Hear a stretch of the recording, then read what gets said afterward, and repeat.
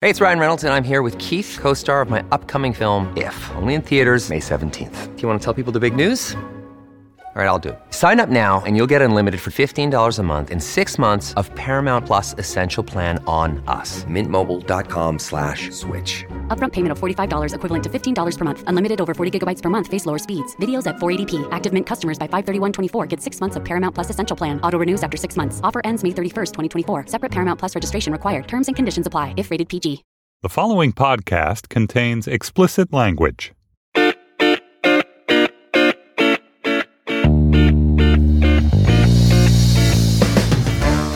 Hello and welcome to the Slate Political Gabfest for June 16th, 2016, the Brexit Pursued by a Bear edition. I'm David Plotz of Atlas Obscura in Washington, D.C. John Dickerson of Face the Nation, hello John, is in New York City, I think, right? Yes, indeed. Hello, David.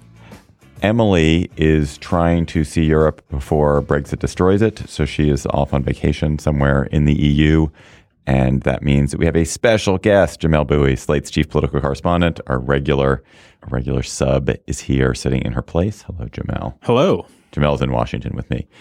On this week's Gabfest, the massacre at Pulse in Orlando. Which competing narrative should triumph? There's gun violence, anti-gay hate crime, Islamist terrorism, all of the above, and also how disgusting has Donald Trump's to the massacre been.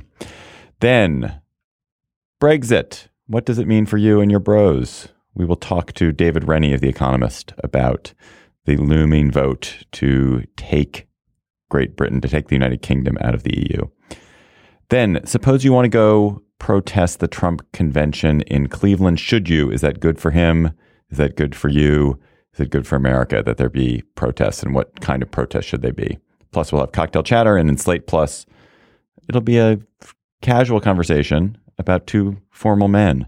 John and Jamelle, who are joining me today, are two of the best dressed men in political journalism. And so we're going to talk about how you dress to cover a contentious, summary political campaign. I can't believe we're actually going to do that. Well, you came up with no Slate Plus topics, John. I know. So, it's because it's a busy week. Yeah, it was busy for me too. That was what I came up with on the train at 10:30 last night. If you are not yet a Slate Plus member, you can get it by going to slate.com/GabFestPlus. It's going to, you know what it's going to be? This is going to be a great discussion because of that. I want to announce a bunch of live shows. There are live shows galore coming up for you if you are a Slate podcast fan. So we have a live show, of course, July 13th in Washington, D.C., right before the Republican convention. It's going to be at the Warner Theater.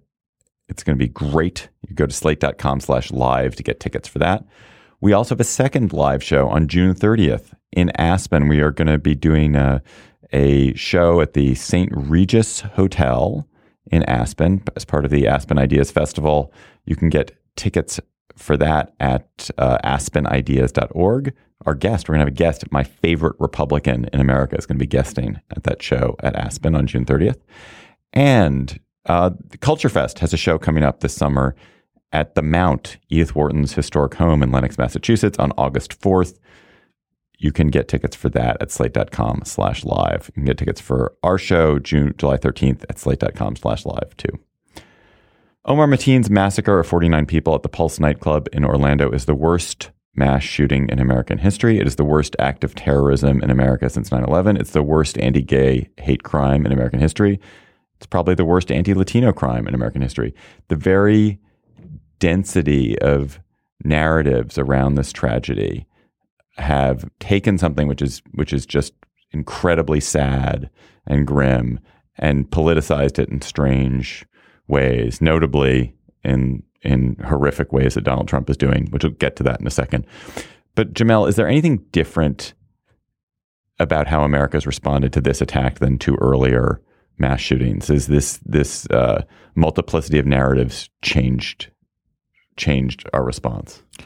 I don't think it's so much changed our response as much as this multiplicity of narratives has created sort of commiserate responses for each one, right? And so you have LGBT activists tying this event to previous instances of anti-gay violence and sort of using this as a sort of a rallying cry for stronger efforts to protect LGBT Americans from violence, and also to publicize the extent to which this community is still kind of the target of most hate crimes in the United States.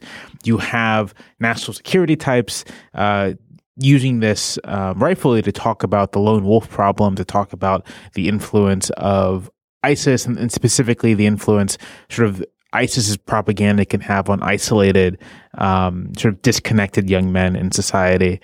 And then you also have, of course, a major conversation about gun violence that this has reinvigorated among those who want gun control. And yesterday or this morning, Senator Chris Murphy wrapped up a filibuster kind of devoted to this topic. So, because there are so many overlapping concerns here, essentially everyone's using it to talk about the concern that they're most interested in. That I think is unique, but that's really just a function again of the fact that in this single event we have so many different threads. John, what do you think that multiplicity means for the politics of this? Does it mean that there will be no single unified response to it, and hence there'll be no likely action that comes out of it on any particular front? I think that's right. I think it will lead to inflammation and even greater frustration than we've had on all of these topics before, because anybody who wants to not address the issue on the terms another person sets for the debate can choose another contributing factor to this. So if you don't want to talk about this as a terrorist event, you can talk about it as a gun event. If you don't want to talk about it as an LGBT event, you can talk about it as a terrorist event. And you can, or, you can even throw mental health in there too. So I think that because we've seen there's an inclination to do that, because we've seen on all of these issues, there's been a kind of stalemate in the conversation already. Social media takes over the conversation instantaneously. Everybody goes to their corners. And, when Jamelle and I talked about this on Sunday morning, at 11 o'clock, some people were waking up to this news in the morning, and then kind of the usual suspects were already on about their third round of charge and countercharge in the public conversation that takes place on social media, saying all of the predictable motive questioning and judging about each side, which kind of just immediately the debate gets taken over. So it doesn't feel like there's going to be much light that comes out of this. I will say that there is one unifying thing in all of this, and that is that everyone thinks Donald Trump's response was abysmal. That's a great point. Other than Trump's dedicated fans, and that's because we should always just sort of set those people aside.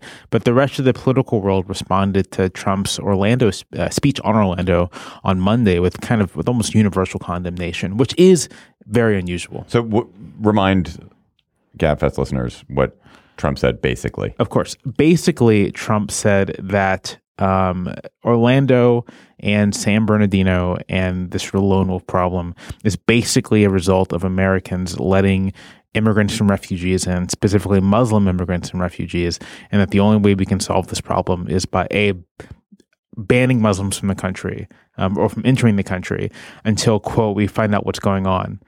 And also sort of turning up the heat on Muslims within the United States and essentially putting forth an ultimatum that either they tell us who the violent people are or they suffer, quote, consequences. John, why was it, do you think, that there was this nearly universal condemnation? Well, there's certainly universal condemnation of Trump from anyone on the left at all. And there was pretty significant condemnation of him even from people on the right. There are other people who were silent about it, of course.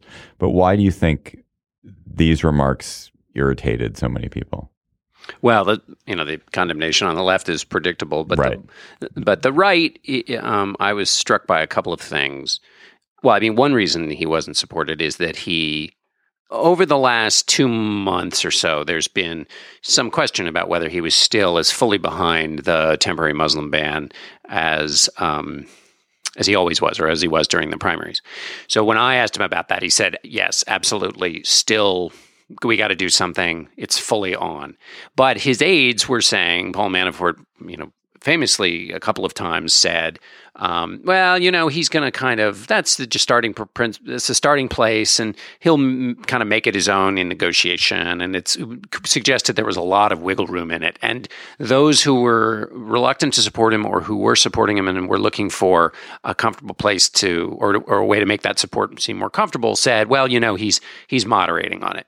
But so he clearly wasn't moderating on it, but there was some confusion. Now there's absolutely no confusion. And that's a position that's already been either denounced or not supported by anybody, basically anybody in the Republican ranks, including those people who are supporting him. Everybody from Paul Ryan to Mitch McConnell say they're supporting him, but have always said this is something that they fundamentally don't agree with. So that was his first gambit. And then And why does that matter? Because he's essentially, it's something they've already spoken out about, so they can't just stay mute or their previous comments stand in.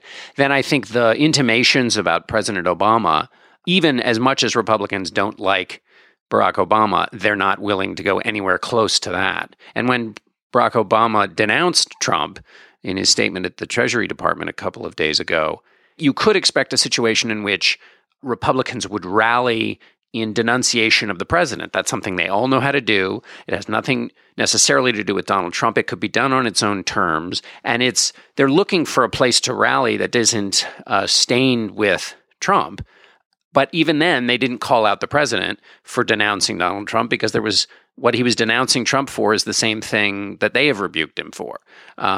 So where I am at this point is, if you stack up all of the things that Republican leaders have said on the record, and this is not what they're saying behind the scenes, which is even more dire, what they've said on the record about the nominee of the party and comments he's made about Muslims, immigration, the judge overseeing the Trump University case, all of which they've put in pretty grand terms. Marco Rubio said that he still doesn't think that Donald Trump is fit to handle the nuclear codes. You stack all of those up on one side of the balance. What event, what kind of behavior, what thing could a candidate do, could Donald Trump do to even those scales? I mean, when you stack up what he's been rebuked for by leaders of the party, not just some weird backbencher or some Northeastern Republican who's in a tough race. These are the leaders of the party who've said that the things he's said aren't just like slightly objectionable. They go to the core foundation of the party and its founding and its principles. I mean, even let's just take one thing. Marco Rubio saying he doesn't think he can be handled with the nuclear codes. What is it that would then change that view? Did Marco Rubio say that recently? Yeah, he said that like last week. Didn't he just endorse him? Not he. Well, this is the conundrum. God, it's so confusing. But I guess just quick. I just don't know what alternate behavior would suddenly make him, just by the lights of Rubio's own argument or Ryan's own argument or McConnell's own argument. And with regard to the numbers, I mean, CBS did a quick poll, sort of. Who can trust CBS? Why would you trust those guys? Who can trust CBS? I mean, two CBS representatives on the air here, so take my endorsement of this poll with a grain of salt. But I think John's right here. When you have leaders of the nominee's party, and it's always worth sort of emphasizing how extraordinary that is. I don't think it's really ever happened in modern elections for party leaders to condemn their nominee. And really, I mean, Rubio saying, I don't trust him with the nuclear codes, it's like borderline apocalyptic, right? Like the implication of that is that if Trump were to somehow get the nuclear codes, we'd all be screwed. So, yeah, I mean, Trump is in a dire place right now. And I think that was predictable from the very beginning. I think that if you looked at how Trump's numbers with the broader public this entire time, it was very clear that as soon as he left the context of a Republican primary, things would just fall apart. And that's what's happening, which I think leaves Republican leaders with a really vexing question. If come July, Trump is not just unpopular, the most unpopular nominee ever, but one of the most unpopular figures in politics, who threatens to sink the entire party in the fall, what do you do? And I think another thing that contributes to the dynamic of what's going on right now is I'm hearing more both from our colleagues who cover Republicans and politics, but also from Republicans themselves, that there's a lot of post-Trump positioning going on. So the idea being that the conclusion's already been determined, and Mitch McConnell was already advising Senate colleagues how to do this before Trump was the nominee. But the conclusion's already being drawn by some people that he's going to lose, and that you want to start getting in line for where the party goes afterwards, and that you want to be able to maintain your political viability in the post-Trump era. Once people start thinking like that, I think I don't think we're fully there into embracing that. I think there's I'm not quite sure what to make of that conversation, but if it continues on, that's like a huge break. I mean, then I guess my point is then it's broken. Then he's not turning. Then people can't say, oh, he's turned a corner and he's our nominee now. They have to kind of maintain that position for the rest of the election. Just to turning back to the attacks for a minute. I, as a citizen, continue to be surprised at how little terrorism there is in the United States. And there, you have these terrible acts, and you have, because we have so many guns available, there are a lot of acts of shooting, multiple murder that occur. But in the sort of post 9/11 period, I think there was this fear that America is going to be beset with attacks by Islamist lunatics and people who are going to bring us down, and there really hasn't been that much. But I confess that this sort of the lone wolfiness of the last couple of attacks does worry me, because these are not attacks these are very hard attacks to stop, because they actually aren't. These are not things where there's a community of people who are harboring a gang that's plotting something together. This is sort of disaffected individuals who get access to guns, because it's very easy to get access to guns in this country, and their rage builds up. And it's not that there's a community that's harboring, it's that they're isolated and feel a sense of anomie and alienation from the United States. And that is a much harder thing to defeat than sort of organized plots of gangs and cells of people coming into the country. Right. I tend to think that there's almost no way to defeat it, that you can do as much harm mitigation as you can, which basically just amounts to making it harder to get assault weapons in people's hands, which itself is a whole other conundrum. But I don't know what else you can really do. I think, the question of why haven't there been more sort of homegrown terrorist attacks since 9/11 is answered by the fact that the United States, for all of its problems, does actually a very good job of integrating its Muslim citizens in the United States, and generally integrating non-native people into the country. And so the best way going forward in terms of Islamicist lone wolves is to continue doing that, to respond more like Obama or even George W. Bush in terms of domestic rhetoric than Donald Trump. I will say that I do think that we'll likely see more of these, and not just from people inspired by ISIS.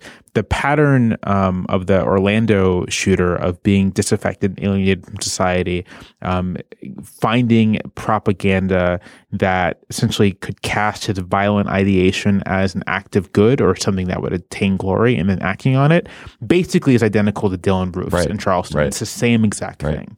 And there are, and I think this is not just an American phenomenon, but a global one. Modern society is producing, it seems, a surfeit of disaffected young men. And there are plenty of ideologies, whether it's ISIS-style Islamicism, whether it's white supremacy, you pick your poison, that can recast the violent urges and violent ideas of these disaffected young men as something praiseworthy. And in a free society, there's only really so much you can do to prevent that stuff. This episode of the Gabfest is sponsored by Aura Frames. Are you ready to win Mother's Day? Cement your reputation as the best gift giver in your family? Give the moms in your life an Aura digital picture frame preloaded with decades of family photos. That mom will love looking back on childhood memories, seeing what you're up to today, checking out grandkids, checking out cousins. And even better, with unlimited storage and an easy-to-use app, you can keep on updating your mom's frame with new photos so that it's a gift that keeps on giving. This is how I live in my family. I gave my mother an Aura frame. It was either for Mother's Day or for her birthday. She absolutely adores it. She's constantly hectoring me to update it with more photos, which I do. I also gave my girlfriend's mother an Aura frame, and I hope she hectors my girlfriend to update it with more photos. But it is a present that will bring absolute delight to a mother in your life. And they have a great deal for Mother's Day. GabFest listeners can save on this perfect gift by visiting auraframes.com to get $30 off plus free shipping on their best-selling frame. That's auraframes.com. Use code GabFest at checkout to save. Terms and conditions apply. Quick editor's note before we continue on the GabFest. The segment you're about to hear with Washington bureau chief of The Economist, David Rennie, was recorded just a few hours before we learned the news that Jo Cox, a member of parliament in the UK's Labour Party, was killed by one of her constituents in a crime that appears to be motivated by the Brexit debate. This tragedy will undoubtedly affect the UK's debate, but we think this excellent discussion with David Rennie of The Economist magazine still offers a great dive into the issue. In just a moment, you'll hear David Plotz and John Dickerson interviewing David Rennie. Jamel Bowie had to step out for this interview, but he'll be back for the rest of the show. The United Kingdom votes on June 23rd on a referendum about whether to leave the European Union. The Brexit vote is the result. Well, we'll hear sort of what it's the result of in a minute, but I think it's the result of a campaign promise that Prime Minister David Cameron made to help him win re-election back in 2015, largely as a way of placating the far-right anti-immigration elements in Britain. Recent polling suggests that the Leave referendum has a pretty good chance of passing. My own amateur American reading based on U.S. polls is that A, it's gaining support, and B, its supporters are more enthusiastic than the people who want to remain. Therefore, it will probably win. But don't trust me. I don't know anything about it. We've got a real live British journalist who knows a lot about it to join us, David Rennie, who's the Washington bureau chief of The Economist and the author of its Lexington column. Welcome to the GabFest, David. Thanks for joining us. Hello. So how and why did this vote come about, and what would it do if it goes through? So this is not the considered will of the political classes of the UK. The three main party leaders all want to stay, probably privately don't want this vote to be happening, are horrified about what is going on. The current Prime Minister, all living former British Prime Ministers, they all want to stay. They're horrified by what's going on. The Governor of the Bank of England, the head of the Confederation of British Industry, the entire British establishment thinks this is an appallingly bad idea. What's going on, mainly, is that the leader of the Conservative Party, the Prime Minister, David Cameron, is very weak within his own party. It's a split party, and before the last election, his members of parliament were getting an earful about immigration and Europe and bloody foreigners and all of that on the doorstep, and they were panicking that they might lose votes to the anti-immigration UK Independence Party. And so in a moment of panic before the election, they said, we have to have something to see off the far right. And the promise of a referendum looked like a kind of get-out-of-jail-free card. And one of the things we know about David Cameron, who is in many ways a smart guy, is that he's also a gambler. If you push him into a corner and he feels like everything's going wrong, he will, he'll roll the dice. That's what he always does. And so he rolled the dice. And now, unfortunately, it's going wrong for him. Why has the Leave side been gaining so much support? So essentially, the campaign has been dominated by two big things: an argument about the economy, are you better off or worse off, and an argument about immigration. And really, the Remain camp, the Stay in the UK, the Stay in the Europe camp, has won the argument about the economy. That, you could look at the polling, you could look at the arguments. Most people are prepared to accept that probably it's risky for the economy, or possibly disastrous, to leave. But immigration has trumped everything, and it's become less and less kind of intellectual, more and more visceral. We saw a poster unveiled, the latest poster from the Leave campaign is essentially a photograph of a field full of Afghans and Syrians and Pakistanis somewhere in Eastern Europe, and it just says breaking point. And it is pretty much a racist poster, and that seems to be resonating. And I think that's been the big shift. Two gigantic things have changed about the Europe debate in the last 10 years in the UK. One is that the elites used to think, well, we don't much like Europe, but at least we get access to that gigantic European market. And the other thing was the public the thing that's changed is that Europe now looks like an economic basket case to a lot of people. So the elites now think, well, do we really want to be, they use this phrase, shackled to a corpse. The other big thing is that now Europe means immigration. It means loss of control of borders. That's the big change in public opinion.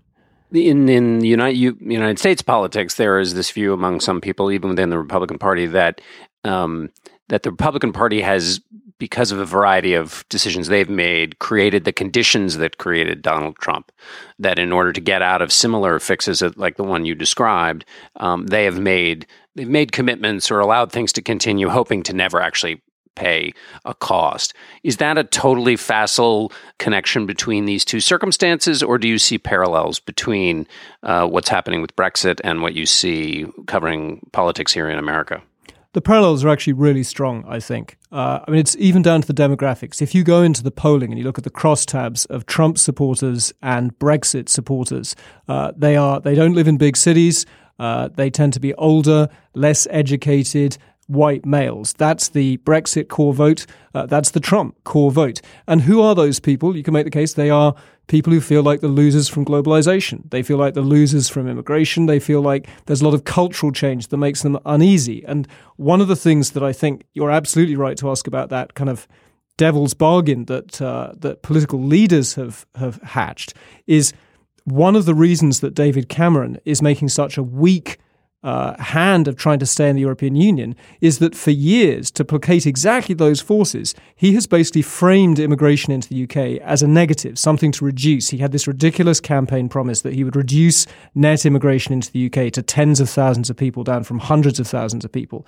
Completely impossible promise to deliver on. He doesn't have the legal powers to do that. But worse, it means that instead of being able to say what we at The Economist magazine would say is the truth, which is free movement around Europe is one of the best things about Europe. It makes Europe into a kind of United States where, when one state is doing better, people move there to get jobs and they take their families there. That's a great thing. We think that's fantastic that London is full of kind of French people and Spanish people and factories can hire good Polish workers. We think that's a great thing. But because David Cameron has been saying to the British people, yes, you're right to think immigration is bad, he now can't defend one of the single biggest advantages of the European Union. So I think there's a really close parallel. What should the white, displaced Brits feel? Who should their anger be directed at? If it's not directed at immigrants and if it's not directed at Europe, where does the blame for them, or where do the solutions lie, if not in what they found? Well, no, look, not everyone would take this view, but, I work for The Economist. We're a pretty free trade kind of paper. Look, I have worked in Brussels. I've worked in London. I've worked in China. I've worked in America twice now. I think I'm very struck by the fact that in every rich Western democracy that I have covered elections and politics in, people make very, very similar complaints about, we've lost the American dream, we've lost the British dream, we've lost the French dream, our kids aren't doing as well as we did. I remember my grandfather got a job in a factory after World War II and he could buy a new car and all those things. The one thing that links all of those countries, and remember those countries have very, very different policies when it comes to government spending, to labor unions, all of those things. The one thing they have in common is they remember this golden era when you could get a job for life in a factory out of, high school. And what was true of all those countries was they didn't face competition from China, from India, from the communist world, from the Soviet bloc. And then after 1989, basically that competition came roaring back. And I think that, to me, is the single biggest reason. And so politicians basically can't actually make the past come back, but their voters want the past back. I guess maybe then I'm asking the same question, which you could ask of Republicans in Washington. What are the policies? If you're David Cameron and you instead of blaming immigration, instead of pulling out of Europe, what are the things that you could be offering to these people that would mollify them and make them not so angry and not so willing to throw away 50 years of a tremendously successful partnership? So look, you have to be sensitive to people who live in a town where there was one big employer and that employer left. And people like me who have a nice, comfortable office job, we have to be careful about sneering at them because, no one's just, the Chinese haven't started a new version of The Economist magazine that's going to take my job away. But having said that, you can't just kind of pull up the drawbridge and make the world go away. We would say you have to learn to compete. You have to educate people. You have to give them, you have to train them for new jobs that do exist because the old jobs have gone away. And that's why this Brexit argument is so heartbreaking, why I'm really struggling to maintain objectivity as a journalist here, because I think that leaving the European Union will make us much, much less competitive. And those same angry white voters who are, rallying to the polls, I think they'll be the biggest losers. Because if you're a big multinational company, if you're GM, if you're Nissan, if you're Toyota, and you're working out where you're going to build your next big factory in Europe, why would you put it in a Britain that's just left the European Union with all the legal and economic uncertainty? So these people are going to lose out much more than I am. I'm going to be fine because I'm kind of, I work for the House Journal of Globalization. Is it different for the future of the EU if Britain leaves than if, say, France leaves? Britain's already an island. It already has slightly different set of rules for how it's involved in Europe than some of the continental countries. Okay, if you're the European Union itself, it's probably it would be a much bigger deal if France left. I mean, if France left, then it's kind of game over. If you're America, if you're listening to this podcast in America, I would say it's a really big deal that Britain leaves, because Britain is, still by far the most sympathetic large country in Europe. And a Britain that's leaving the European Union is a Britain that is sending the clearest possible signal that it doesn't want to be a big kind of global player. It doesn't want to share. It wants to pull up the drawbridge. It's turning in on itself. It's turning into an island nation. It's also going to be a pain because, you saw Barack Obama on his most recent trip to the UK asked about whether he wanted Britain to leave. And he said, look, we're trying to do some new free trade deals. It's not easy doing new free trade deals at the moment. We have one on the books potentially to do with the European Union. That's already hard enough. If you think that we're going to have the time and the energy in America to do a free trade deal on its own with the UK, I mean, the phrase that Barack Obama uses, Britain's going to be at the back of the queue. We don't have time to deal one-on-one with countries like the UK. That created a huge backlash in the UK. How dare Barack Obama come and give us lectures? Who's he to talk? But he's right. He's right. This is a big deal for, it's going to be a total pain for the US because you're going to find the UK a less useful, less influential, and much more navel-gazing partner. David, you've sketched out two of the big consequences of this. What else, if Britain does leave, what else happens? What are the other consequences? How does Cameron go forward? I mean, is it sort of sketch out life for us? So one big consequence for the US, I should say, in the short term, I think there'll be an economic hit. And so I think if you're Barack Obama in the White House or if you're in the Treasury right now, they are terrified that, the pound will crash. There'll be a spike in interest rates in the UK. The UK has been one of the stronger European economies recently. That's just not good for a world that is still very, very fragile. So in the short term, everyone is very nervous. International markets are already very, very jumpy about this vote, and you'll see them crash next week, I think.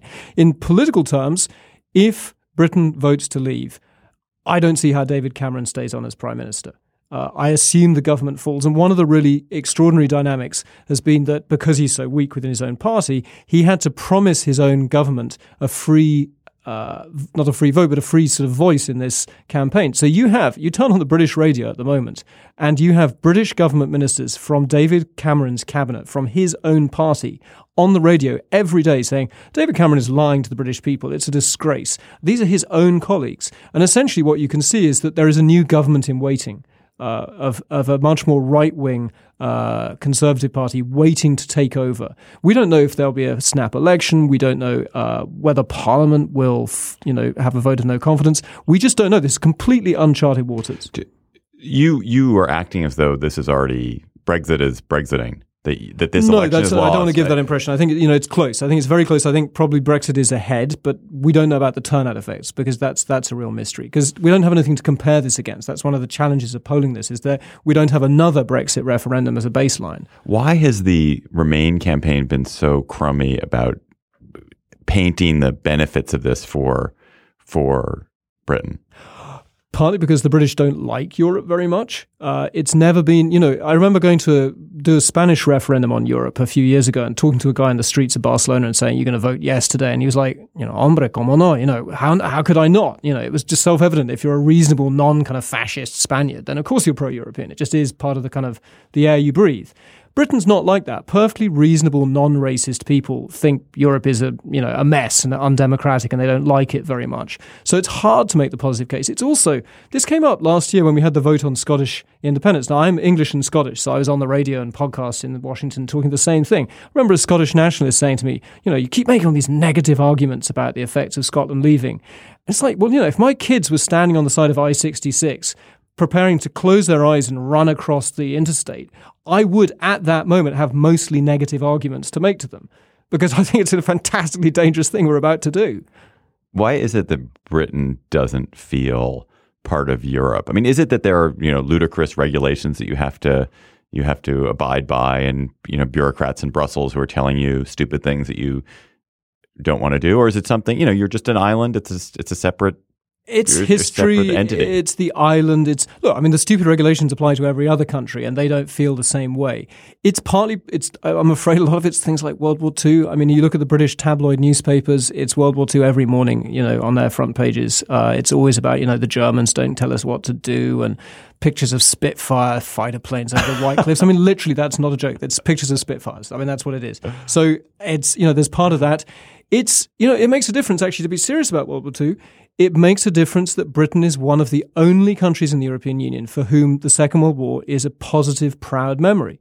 For everyone else, either they were on the wrong side, or they collaborated, or they were occupied, or they feel bad about it. For the British, it's positive. And that does make a difference, because if you ask a Frenchman or a German why they're so pro-European, it's like, never again, because we never want to do that again. Well, never again doesn't quite work the same way for us, because we're proud of World War II. So that is, that's a funny thing. We joined in the 1970s, not because we were in love with the European flag, but because our economy was in a tank and basically Europe looked more dynamic than we did. You look at British cars from the 1970s if you want, to weep or laugh, because they would, it was a total basket case. The Germans were making better cars than us. The French made better food than us. It was like, oh God, we better join these people.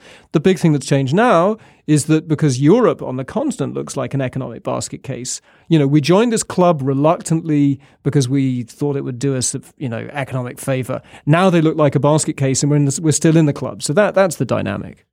David, in our presidential election, there's a big side conversation about how new media and the characters involved, obviously Donald Trump, have totally changed the way a public conversation about serious issues goes on, takes place. And there's not many people think the conversation's going very well in the public square. Mm-hmm. How, given what you said about Spitfires on the front of tabloids, how well has the public conversation been held? Has it been just full of, half-truths and scare tactics? Has there been an island other than The Economist of reasoned argument? Do we see new media changing the conversation in the way like old-fashioned gatekeepers who used to make reasoned arguments might not be listened to?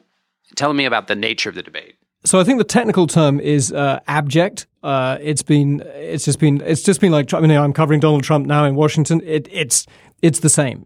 Facts don't matter. You make up your own statistics. We have one of the leading campaigners, the guy who could be Prime Minister next, Boris Johnson, former Mayor of London, driving around the UK in a big red double-decker bus. And it has a gigantic slogan on the side that says, "We send Brussels £350 million a week. Let's spend that on the National Health Service." We don't send Brussels £350 million a week. Anything like. It's a totally made-up number. And every time people say, "Mr. Johnson, that's a totally made-up number," he smiles, waves, gets back in the bus and, drives on because it's a popular slogan. What's interesting on the social media side is it's actually been weirdly old school. And one of the dynamics, actually, is in the UK, unlike with you and on American network TV, we still have the BBC. We have this, state broadcaster, and they have incredibly strict balance rules that any given program has to have equal time.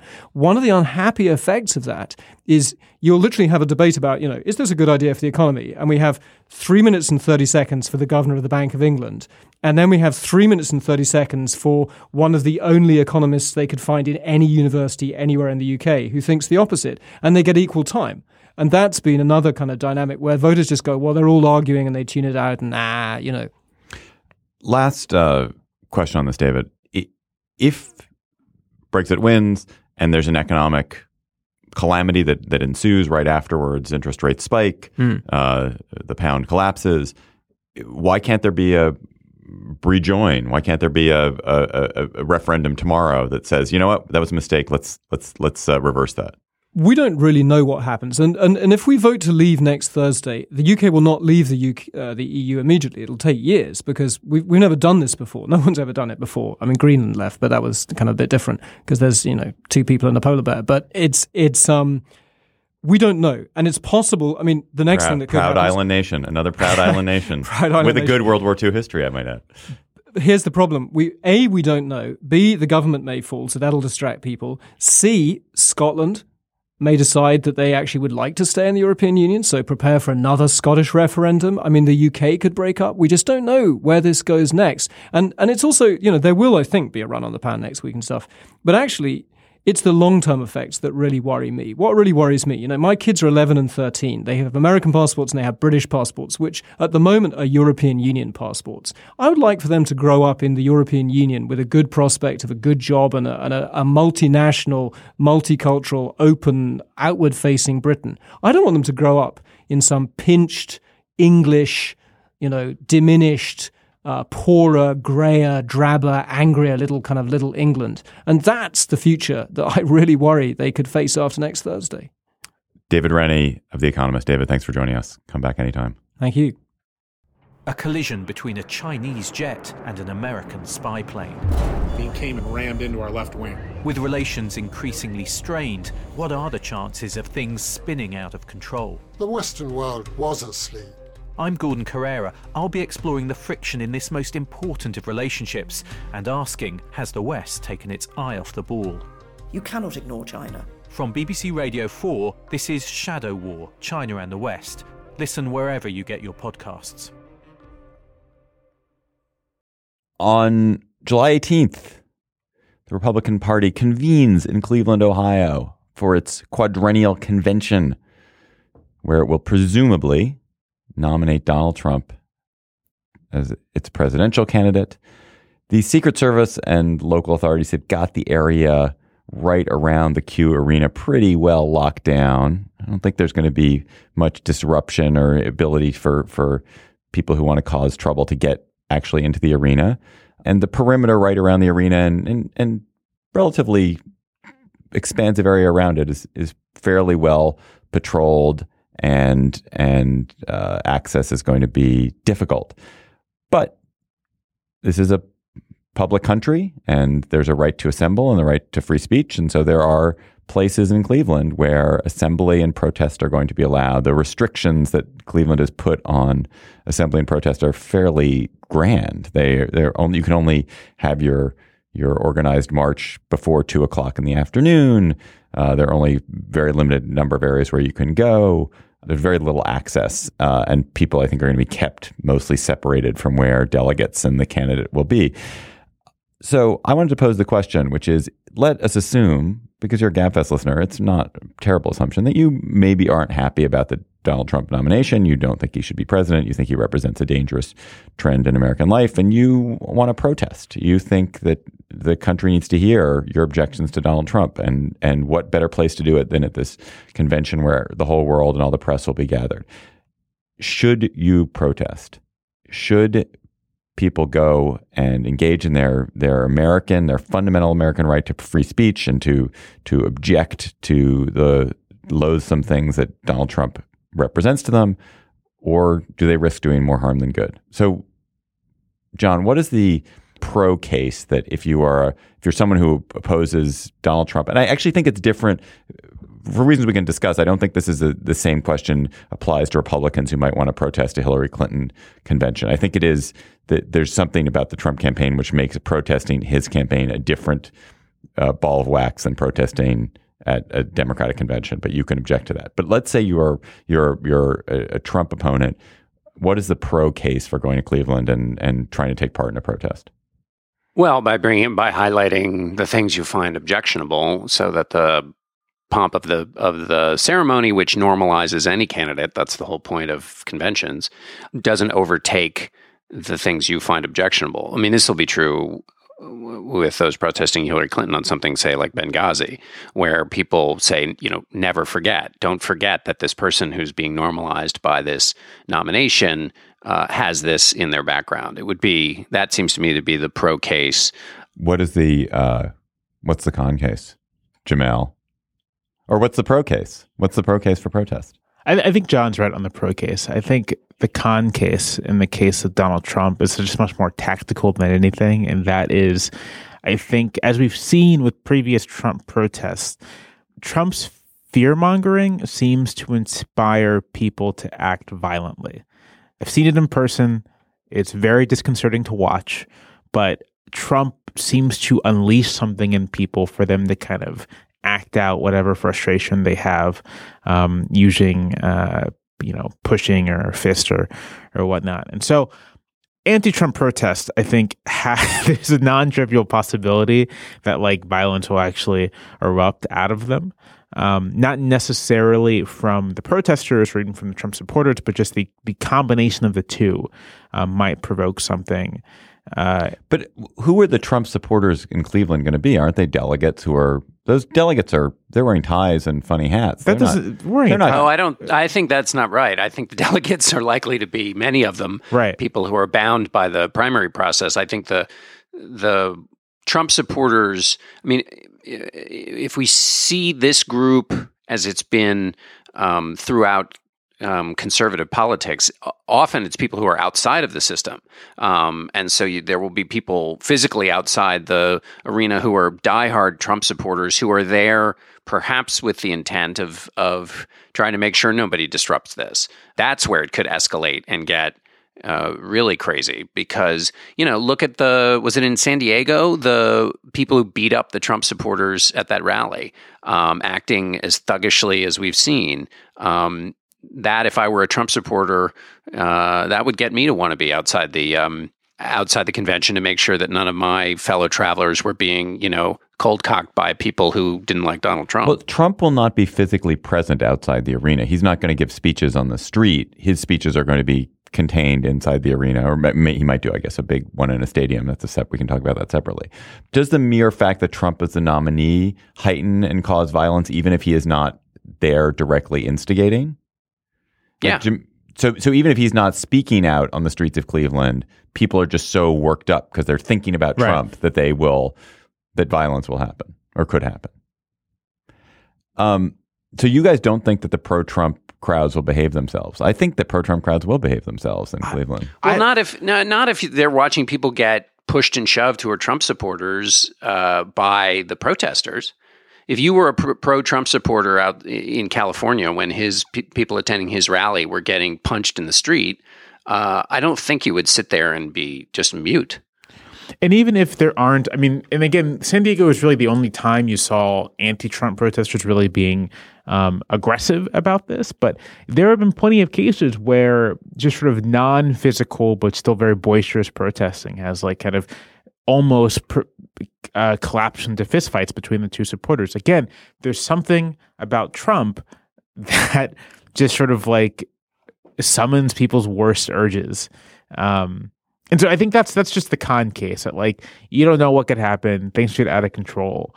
And do you guys both presume that if there is violence and disorder, that feeds the furnace of the Trump campaign generally, even no matter who it comes from and who it's directed at? I have no idea. I think the pro case for that is very intuitive, that a candidate who sells fear and promises order would benefit from disorder. But there's the possibility that voters see Trump as the cause of the disorder, right? Not the protesters themselves, simply Trump being Trump is provoking all of this. And so then it would just backfire. I really don't know.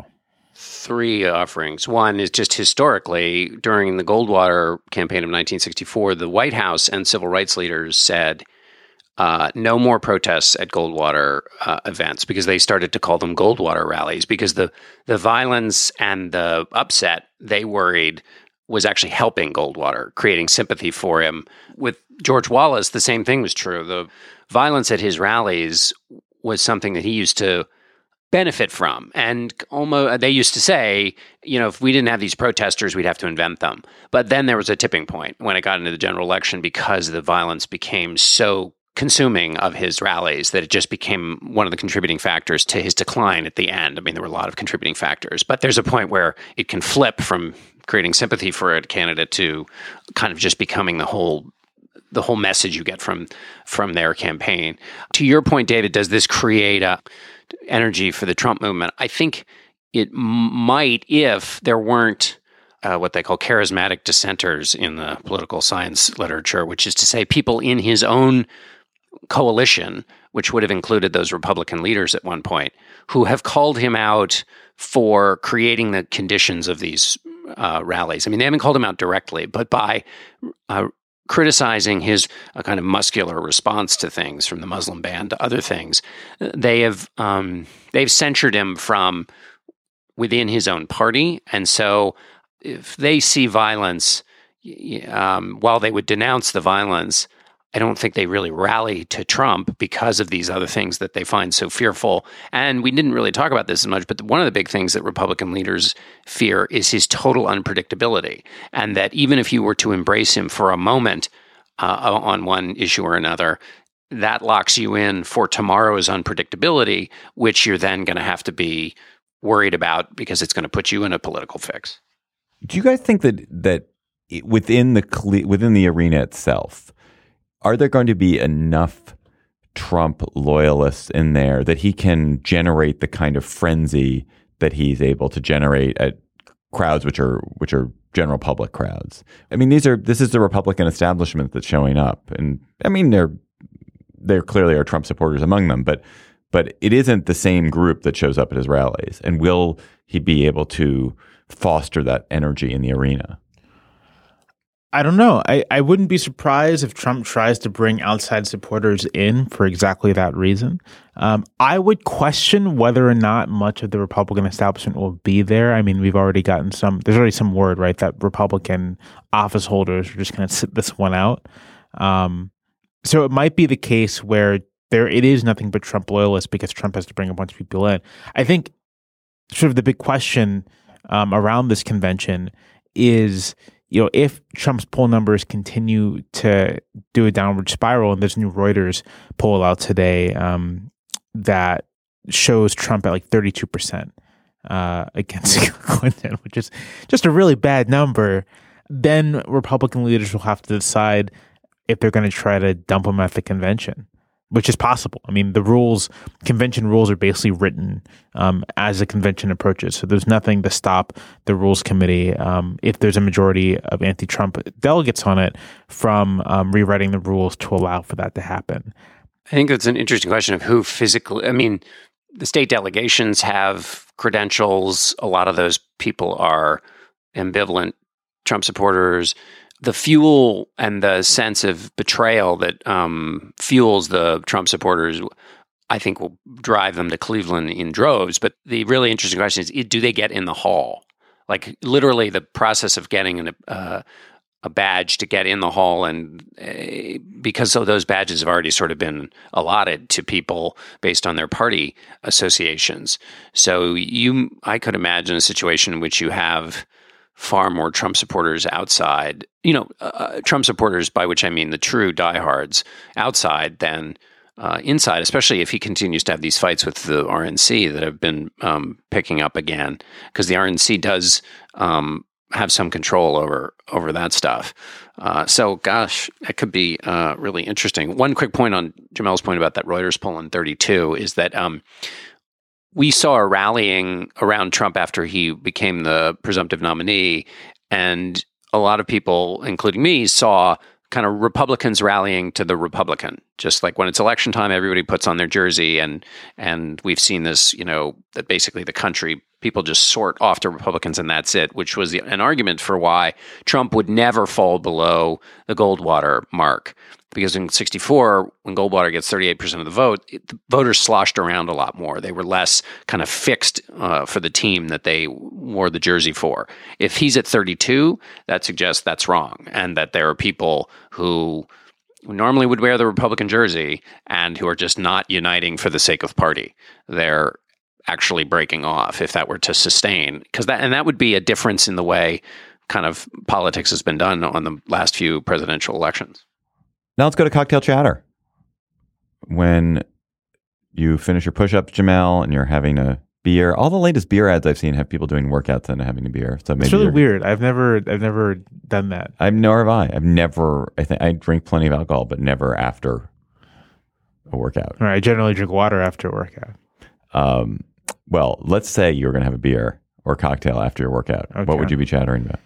I would be chattering about this new O.J. Simpson documentary on ESPN. It's part of the 30 for 30 series. It's called O.J. Simpson Made in America. It's 6 parts, each part about an hour and a half, so it's like a definite time commitment. But it's just remarkable.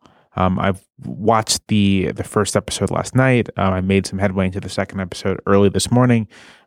It is both an attempt to situate O.J. Simpson in American culture, provide context about his rise, and also, ultimately to get to the O.J. Simpson trial and try to explain what that trial meant and what its legacy is. And I haven't gotten that far to be able to answer those questions, but I will say the documentary in its first part makes the very convincing argument that part of OJ's success was due to the fact that he acted as kind of a counter-revolutionary athlete at a time when black athletes were increasingly political. Muhammad Ali just passed away. He's the emblematic case. But in 1968, many black athletes were boycotting the Olympic Games, were actively speaking out against American racism in the Vietnam War. And OJ, at the time, probably the most famous collegiate athlete in the country, was silent, notably silent, and was participating kind of,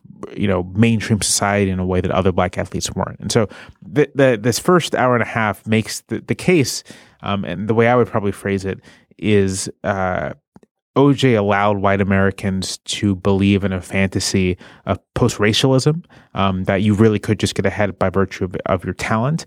And that was sort of undergirding his popularity. You could watch it on ESPN. I think they're just airing it nonstop. Or if, like me, you don't have cable, you can buy it on iTunes. An Ezra Edelman production. I know. Isn't that funny? An important Washington, D.C. native. Yeah.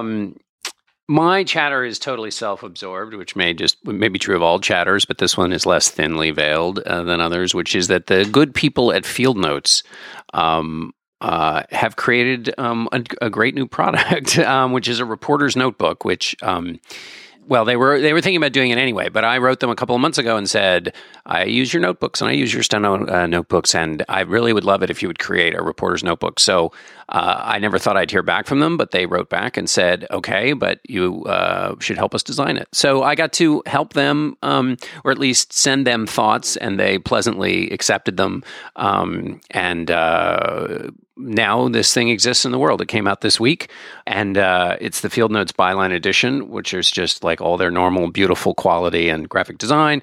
But there's also, if you buy now, you get an adaptation of one of my chapters from the Whistle Stop book, which is about James Callender and his death in 1803, one of the first scandal-mongering journalists. So it's something it's an adaptation written as if it were written the day he died, not actually what's in the book. But so get it while supplies last. That's really awesome. I'm also a big fan of Field Notes notebooks, so I'm actually at the website right now and about to buy this set. That's really great. How are there limited supplies? Aren't they just going to keep making them? There are definitely limited supplies now, but that doesn't mean that they won't, make more. But for right now, there's limited supplies. If this Field Notes notebook turns out to give everyone paper cuts, will you feel bad? Will people be able to sue you for their paper cuts?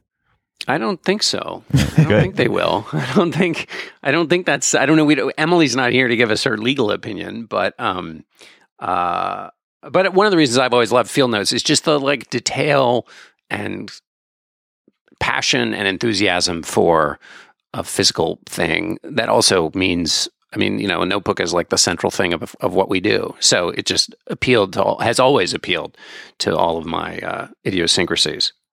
Good. My chatter, quick double chatter. First, my wife, Hannah Rosen, is the co-host of a podcast / radio show called Invisibilia from NPR. And they do seasons, like sort of a Netflix show. And their new season of, I think, 7 episodes drops. It starts this week. So you should check it out. It's Invisibilia is kind of in the Radio Lab, this American Life School of really deep, complicated, rich stories about human behavior. It's about invisible forces that affect our life. The first story is, in fact, Hannah's story about an oil rig, a very interesting oil rig where curious things happened. My other chatter. So you can look for that in iTunes and get the podcast. Go subscribe to that podcast in iTunes. My other chatter is just I saw a wonderful act of vandalism in New York this week on the subway. So there was a poster left over, or maybe I don't know if it's left over or it's new, for The Man in the High Castle, which is the Amazon series based on the Philip K. Dick novel about a Nazi takeover of America, and it shows sort of Nazi-like people, and the text on it is "Evil triumphs only when good men do nothing," is the slogan, and so it's supposed to be sort of like, oh, the Nazis have triumphed because good men have done nothing. Brilliant act of vandalism. Knocked out 3 letters to make it "Evil Trump only when good men do nothing." It's really it was a real bravura performance with just a tiny bit of Sharpie.